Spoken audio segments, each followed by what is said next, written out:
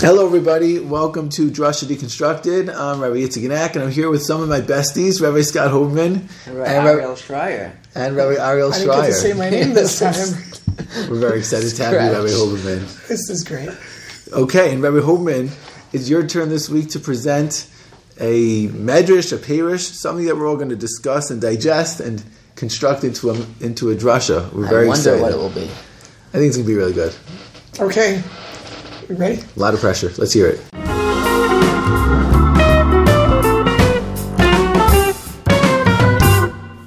Okay, so Parshas Beha'aloscha, the first Rashi on the Parsha, I think it's the first Rashi, I have it printed out here, that in last week's Parsha, Parshas Nasa, we go through the repetitive read. You all remember during Kriyas Torah, the read again and again and again, everybody bringing the korbanos and the Nesiim bringing their offerings, and Beha'aloscha starts, and Beha'aloscha Sanir is this job that's given to Aaron HaKohen.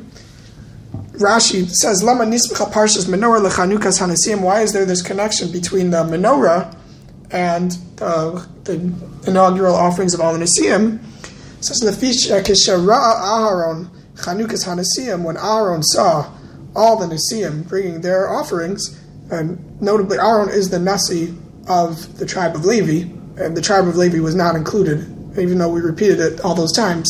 The Leviim are left out. Ephraim and Menashe were split up. I didn't know that Aaron is actually the Nasi of Levi. Am I wrong about that?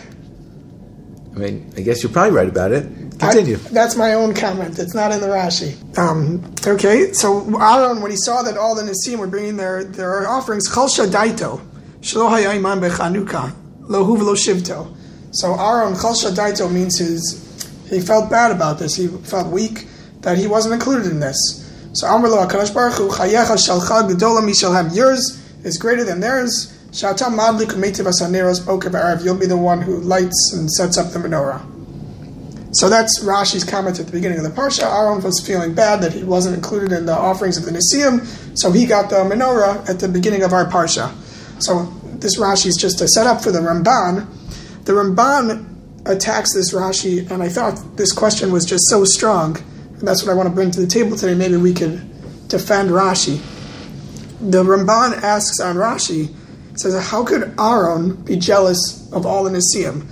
Aaron is doing the Ketoras. He brings all the Korbanos.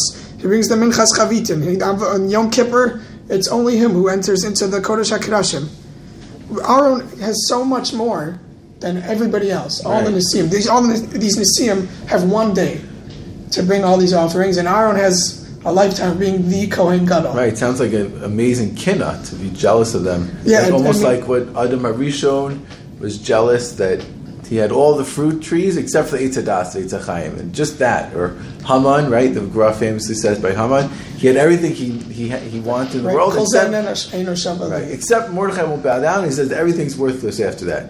Yes, so why was Aaron so upset? Yeah, so I mean that's one of the things that I think makes this Ramban jump out at me. The question is so strong, and it paints Aaron in such a negative light that it's very interesting. It's the things that you pointed out, that the Ramban points out, aren't the approach that Rashi takes even to answer the question.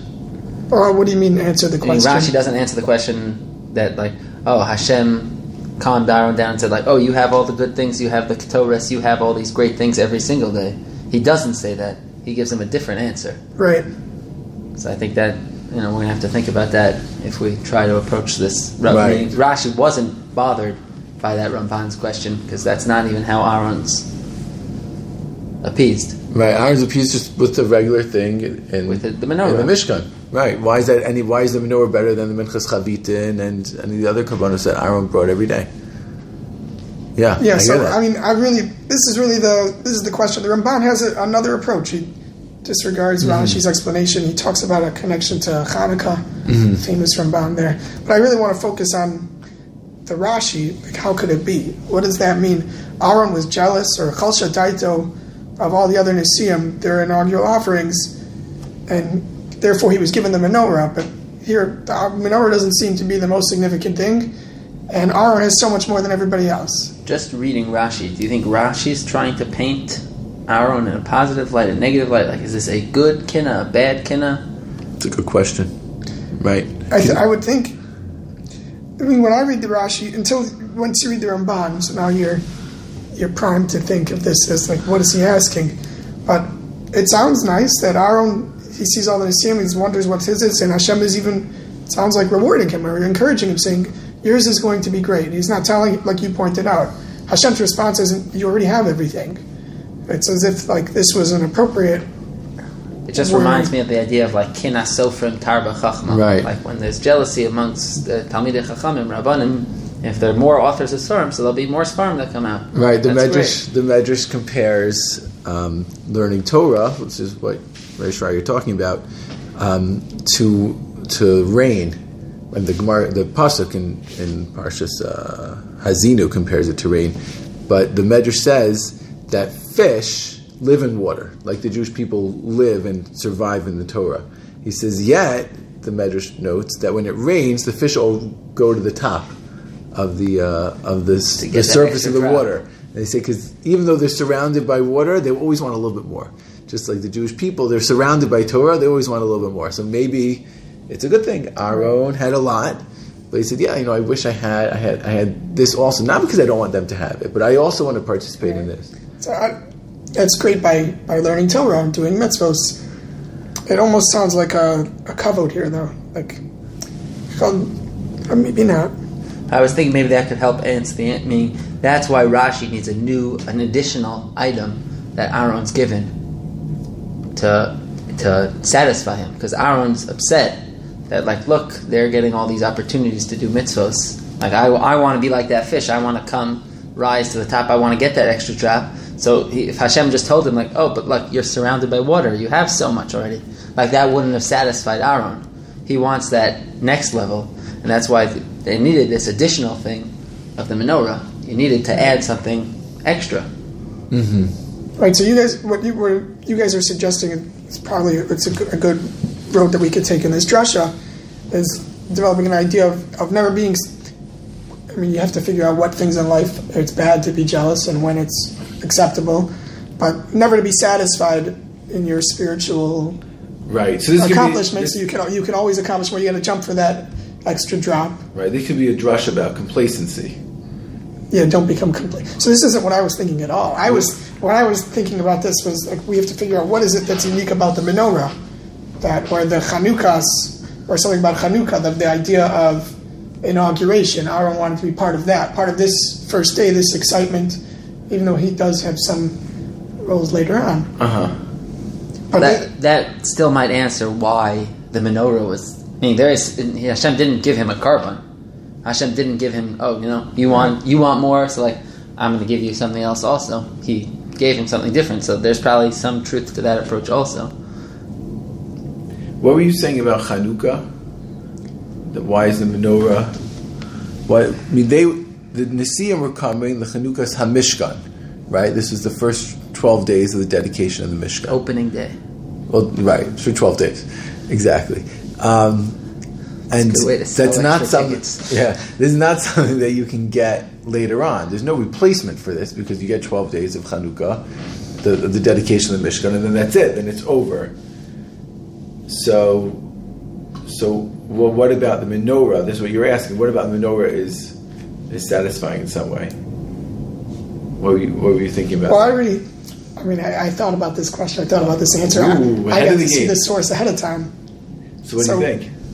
What I was thinking, maybe it's technical, but maybe we could develop it, is I think the Gemara in Yuma, the Hadlaka Lava Vodahi, the lighting of the menorah really isn't even unique to the Kohen. So it's like almost a joke that, Aaron, you were given the Hadlaka, but really anybody could do the lighting of the menorah. It's not something that's only for Aaron anyway. But what is only for Aaron is the first lighting of the menorah. It had to first be lit by Aaron, and then everybody else, the next person to light can be somebody else. Why is that? I think it's because they know that's what Hashem was giving to him, was the Chanukah, the inaugurating the menorah. So the rule was that the Chanukah of the menorah needs to be done by Aaron. The dedication. So they dedicated the Mizbeach, Chanukah's HaMizbeach. And he got to dedicate the menorah. I think he did do the lighting every day like historically, practically. But halachically, somebody else could relight the menorah. And isn't there a halacha that like the Chanukas HaMizbeach has to be done from the Ner Tamid? Isn't there such a rule? Or the Mizbeach is lit the from the Mizbeach is lit from the menorah, the fire. The menorah, right? That Near one light. Maravi. Yeah. I think there's such a halacha that when the Mizbeach is dedicated, it needs to be dedicated, it has to be lit. The first time the Mizbeach is lit, it has to be lit using a flame that was taken from the menorah, which is unique. That would be very... But then that would connect to all of so their that would offerings. connect it, right? Yeah. So that means that Retroactively, he really inaugurated all of them. Right. So that's what I thought. This drush, I think, this source, this Ramban, trying to answer this question is very flexible. You could take any component or idea about the menorah and launch What do with you it. mean an idea about the menorah? What do you have in mind? You could talk about the fact that what you just said, that the menorah is what lit the Mizbeach. I mean, if you have other divrei Torah about the light of the menorah, what does it mean to, I don't know, what light? Like anything that you could think of with the menorah, any divrei Torah that you have on the menorah could use this as like a... Is this Ramban? The Ramban takes the different approach. His other approach is Ner Chanukah also, or is that something... Yeah, the totally Rashi's different? not talking about Ner I'm saying, Chanukah. is that the Ramban, or that's someone else who connects this? No, that's the Ramban. Okay, that's the other approach. He says that the Rashi, that the Medrash that Rashi's referring to is really talking about Chanukah. Right. And that's problematic for its own reasons, right? Because Historically, just because it had nothing to do with the Mishkan, right? He says that Shalchag Dom Shalem, you have a greater Chanukah. You have the Chanukah of Chanukah, and that menorah is be lit even in Gullus. But that's not by Aaron. It's not lit by Kohanim. It's something to do with Levi. So what's the connection over there? But let's get back to. I think this approach, as opposed to the first approach we tried to take at the beginning, works better with those words Shel Chag Gedol Mishalahem, meaning it much more connects. Going in tandem, the menorah with the Mizbeach, and maybe the menorah is even the cause of the Mizbeach, as opposed to just like, oh, you want more, so like I'll give you something else. I'll give you the menorah. Well, it starts with him with Aaron and the Leviim not being complacent, despite the fact that they had been given a lot, which is absolutely true. Aaron is going to be the only one who can do the avodah in the Mishkan, in the base of Mikdash, but he's not complacent. He says, "I love being close to Hashem, and I want to participate in the dedication also." And the response is, you get the menorah, and the menorah also has a dedication, like when you were saying, that it can only be lit when it's dedicated. It can only be lit by a Kohen. So you get to dedicate the menorah. They dedicated the Mizbeach, and what's more, the menorah, maybe the dedication of the Mizbeach depends on the dedication of the menorah. Thinking more about the idea you said, that their dedication, the Mizbeach is predicated on the menorah, that it needs that flame. But the menorah has to be lit first. So maybe that's a nice idea, that Aaron, all the kavod that was for him, that doesn't do it for him. He wants an opportunity to do something that is part of their avodah, their Mizbeach, and that's what Aaron is sad that all the things he has are for himself. What can he do that will be helping them, adding to what they do? That will last. It will also help others. Yeah, I was thinking more that it helps others. Meaning, I could be a star on my own. I could do all these great things, but I want to be part of something bigger. And how is it the Nisim are helping others? Not that that Aaron is helping them because he provides the flame.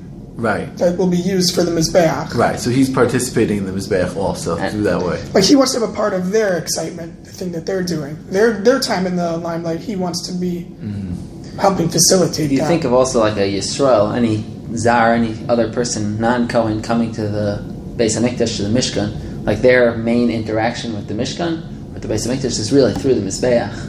Like through bringing karbanos. A Yisrael otherwise doesn't really have... Right, they don't get to see the menorah, right? So just connecting to that bigger whole. So like Aaron gets the menorah, but like that still doesn't connect him to the Jewish people as a whole. Like he's still a leader. He's not part of the people. He's not involved with what the people are involved with. If now the menorah is really the basis for the Mizbeach, so now Aaron's connecting himself to this greater nation.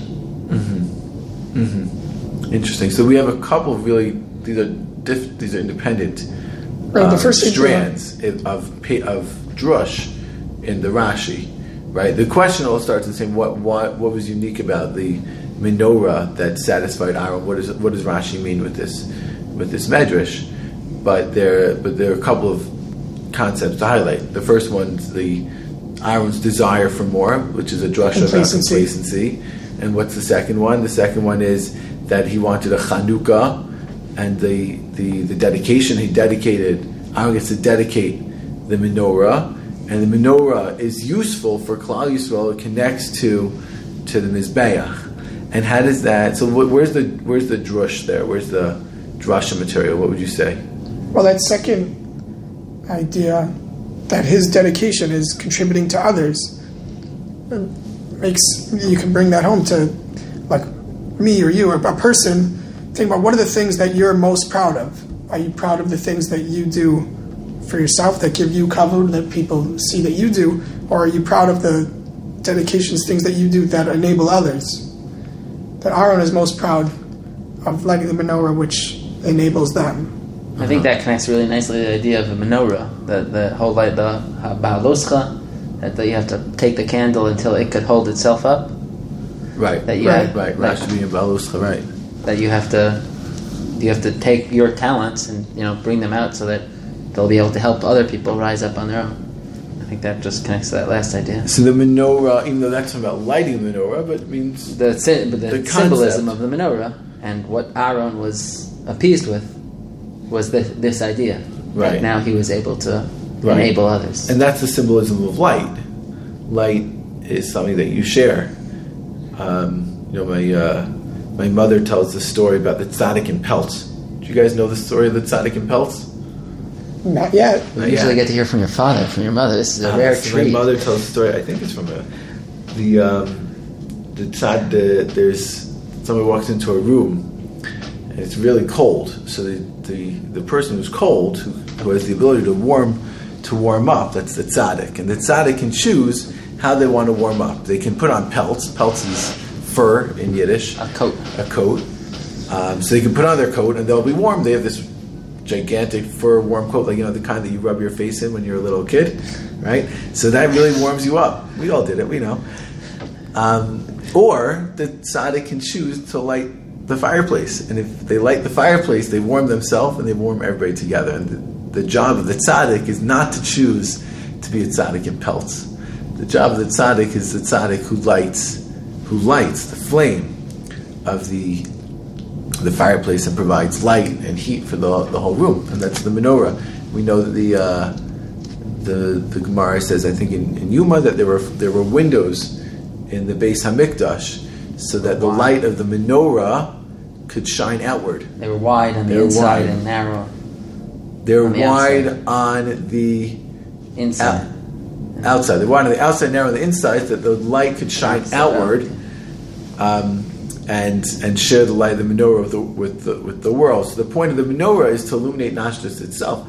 The point of the menorah is to share the illumination with everybody around them. So you're saying that's what Aaron wanted. He wanted to illuminate others. He wanted to share with others, both in the dedication by starting the menorah.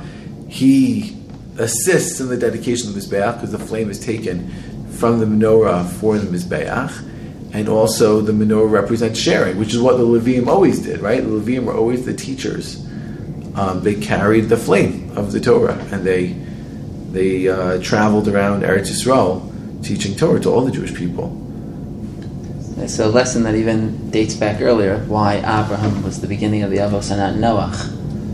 That Abraham was the one who went out and didn't just worry about himself, as opposed to Noach, who didn't inspire the other people to do tshuva. Right. The Medrash says, the Medrash contrasts Noach with Abraham, that when Noach hears that the people are going to be destroyed, he says, okay, I'll build a boat. Noach was a tzaddik in Peltz. Abraham, he hears that Sodom is going to be destroyed, and he spent an entire perek davening to Hashem to not destroy Sodom. He wants to bring the people up with him. Now, don't get me wrong, Noach ish tzaddik. Tamim Hayab Dorasav. The tzaddik in Peltz is still a tzaddik. The tzaddik in Peltz is still a tzaddik, but he's a tzaddik in Peltz. And it depends on the situation, the circumstance. And what are our applications? Yeah, that's what I was going to ask. What would be practical applications for people? So I remember when I was in Smicha that somebody came to speak to our class, and they said that, there were like 100 students, 100 boys in my class in Smicha. It was like a huge class, I think, or maybe that's just how I remember it. Either way, it was a huge room full of lots of different students, and everybody knows that just because someone becomes a rabbi in Smicha doesn't mean they actually function as a rabbi. They'll be a rabbi of a shul, they'll be a rabbi of a school. Not necessarily. Sometimes they become rabbi doctors, they become rabbi lawyers, rabbi accountants, rabbi Indian chiefs. And the speaker told him, he said, I know that not all of you are going to become rabbis in communities. He said, but I want you to know that all of you can influence the people around you. All of you can teach. He said, you have your home, an apartment building, in a house, wherever it is, and you get a couple of neighbors together to learn Minchas Chinuch on Shabbos. You are changing the Jewish people. And sharing that light of Torah, or that light of Chesed, or that light of Tzedakah, or that light of thoughtfulness and righteousness, that's for everybody. And obviously you don't even have to be a rabbi to do that. Right. When congregants in a shul volunteer to give a shir, they probably get a better turnout than the rabbi. Right. People are happy to hear them. Right. There are lots, like in our shul, there are lots of learned men and women who love to share and teach Torah. Yeah, and they get a great opportunity for that. For sure. What else? What else do we have aside from just the most straightforward? Everybody should teach Torah. Aside from that, what else do we have? Just that idea itself is true not only of Torah, as most things are. Meaning, whatever you want, whatever position you're in of helping people, you don't have to be doing that professionally. If you get up and just decide to help somebody, and that's what all the committees in the shul are even. Right. Like those are people who aren't doing this professionally, but they're volunteering their time. They want to step up, and even if they're only helping their person next door to them, their neighbor down the block. So that's also changing and affecting the Jewish people. It's not just through Torah. Right, and often those people don't get the kavod. They're not in the limelight. The person who's on a committee and changes the light bulbs in the shul, let's say, or sweeps the floor, whatever. Some of the things that you're doing are enabling the shul to function, enabling everybody to daven, to do the things you need to do. But that person didn't get a lot of attention for it. Right. A friend of mine once told me a story that he was once in shul with his dad, and they walked in and noticed one of the lights were out in shul, and he's like, "Come on, son, we're going to buy a light bulb." And they go and they get a light bulb and they change the shul. And his son said to him, "Dad, this isn't your job." He's like, "Well, someone has to change the light bulb, so the light's out, I'm going to change it." That was a menorah that provided light. Wow, that is a great drasha story because you have the influence and the effect and the caring. And you see with the father and the son remembering the story. Yeah, it really impacted him. Right, and the son is enlightened, and wow, he's probably spreading Torah. Right, the light bulb, exactly. And if you say in Hebrew, it's actually a menorah, right? That's unbelievable. I think that's a great opener. Is it a great opener, closer? I think it's more of a closer. Closer? We have this opener-closer issue often. There's sometimes they can be... But it's like a spoiler if it's the opener. But you can't tell the story of the tzaddik in Peltz either. That's also a spoiler. So what do you open with? You need something that's going... I would open the tension of our... This started with a question we had on that question Rashi, was a strong question. That Aaron was jealous of he has so much. Now he's jealous of the fact that they get one day to do the Nisim. And our answer is the fact that he's enabling them by lighting the menorah. That's what he wants to be a part of. But I think the opener has to parallel the tension, the fact that Aaron is jealous, and maybe that idea of and not skip to the end. Yeah, parallel that tension that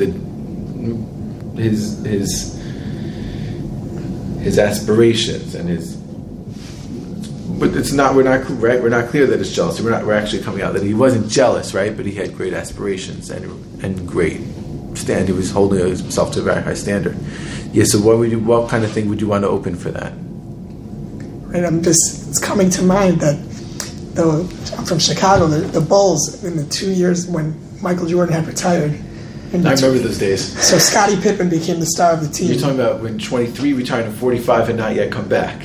Yeah, the first time he retired, 95, 96 maybe. No, 95, 94. I don't know. All the people in Chicago listen. They'll all jump at me. Yeah, so Scottie Pippen was the star of the team, and I don't know if it was a playoff game. It's a famous moment that Phil Jackson drew up the play at the end of the game, and Pippen was supposed to pass to somebody else, and he got so upset that they wouldn't give him the last shot. Like this was his time to be the Michael Jordan, to finally be Scottie Pippen's whole career. He's like the number 2 player. Wow. His time to be in the limelight, to be the star of the team, and then they tried to give somebody else the last shot. He got upset at the coach and he wouldn't go in for the play. It's like if you can look it up on YouTube. So that's the opposite of our message. That's like somebody he wants everything. He's not like he has everything and he's still jealous. So that's what Aaron Cohen looks like. That is a great story. And that's what Aaron Cohen looks like. Especially for me, because that's when I grew up. Scottie Pippen and Michael Jordan. Those are the days. Space Jam, like this is my childhood. Yeah, awesome. So you open with that, and that really sets up. You just have to be careful when you start. I mean, Scottie Pippen was actually being very petty at that point.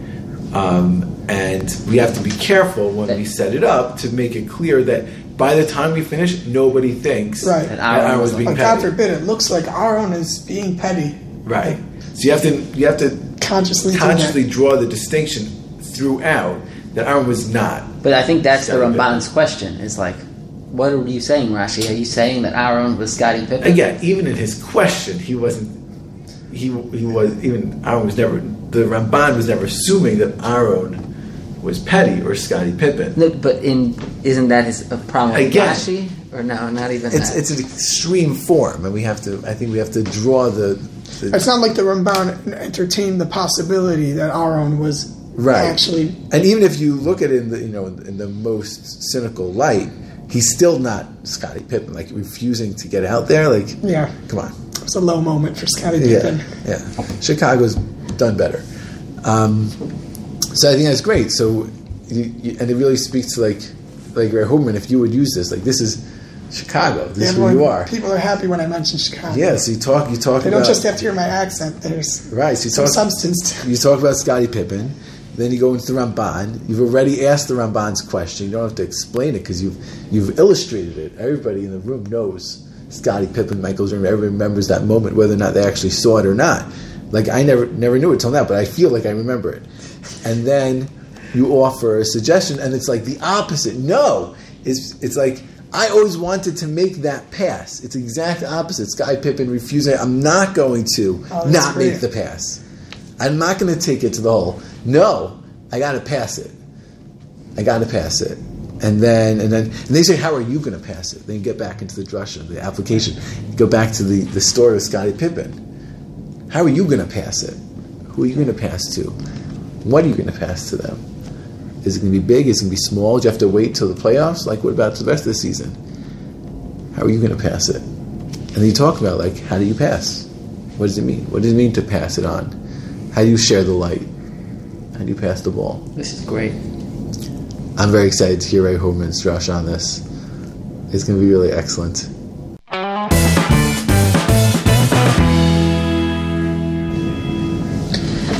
There was 1.8 seconds left in the game. Game 3 of the playoff series, Bulls versus Knicks. The year was 1995. The year Michael Jordan had retired. He was playing baseball at the time. Scottie Pippen was the star of the team.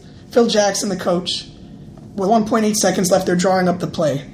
Of course, Pippen expects to be taking the final shot. This is his time. This is his year to be the star of the team with Michael Jordan away. But instead, Phil Jackson draws up a play for Tony Kukoc to take the last shot. You could look this up on YouTube. Pippen refused to get into the game. He sat in the corner of the bench. The Bulls were forced to use another timeout. And in interviews after the game, he explained how upset he was that the last shot wasn't called for him.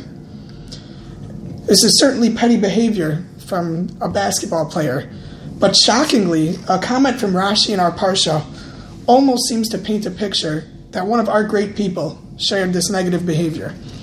The Parsha begins with Bahaloscha, lighting of the menorah, and Rashi points out that in the previous Parsha, all of the Nesiim brought their korbanos to inaugurate the Mizbeach, and Aaron HaKohen, the leader of the tribe of Levi, Chol Shadaito, he felt bad that he was not part of the Chanukas HaMizbeach, that he did not bring any of these offerings in last week's Parsha.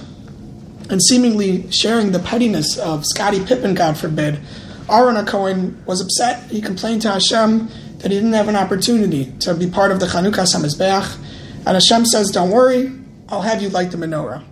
The Ramban points out how this seems absurd. How could we say that Aaron HaKohen was such a petty person? God forbid. How could it be that Aaron would be as petty as Scottie Pippen was in that playoff game? I believe the answer is that Aaron HaKohen lived a life of always taking the final shot. Like Scottie Pippen, he was the leader. He was the person who was the Kohen Gadol on Yom Kippur. He was the person who was always in the limelight. But as opposed to Scottie Pippen, Aaron was actually the opposite. Aaron was looking for an opportunity. When can I pass the ball? When can I give somebody else the final shot? In fact, that's what Hashem is giving him by giving Aaron the honor of lighting the menorah.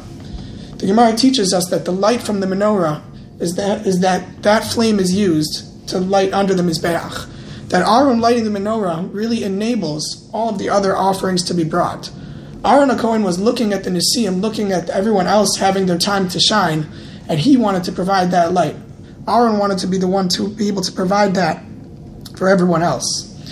In life, we often think about, when you just the same way in the highlights of a basketball game, you see the shooters, you see the people who score the most points. In life, sometimes we think about the shots that we take that are most impactful. But really what Aaron HaKohen is teaching us here is that it wasn't most meaningful to him that he was the Kohen Gadol bringing all these offerings. What was most meaningful to him was the opportunity to throw that pass, to be able to light the menorah, to enable someone else to have their moment. We have many opportunities to be lighting the light for other people. My father once, when I was younger, he noticed that the lights were out in the shul, that there were a few bulbs that were missing, and after Shabbos we went out to buy light bulbs in order to put them up in the shul. My father was teaching me an important lesson there, that sometimes lighting the menorah, lighting those lights for the shul, even though you won't get any attention for it, but you're enabling everybody else to daven. We have many opportunities in life to take the final shot, but I encourage you to think of when is the opportunity for you to throw that pass. Let me just point out one thing to our listeners. So we do the drasha at the end of the Drasha Deconstructed. It's a short drasha. The point of the Drasha Deconstructed, obviously, if you're going to give a full-length drasha, you would develop these ideas more. You'd maybe think of more examples. You mentioned the Avraham and Noah connection. Maybe that won't be in the summary, but in a longer drasha, you could spend more time developing that. Right.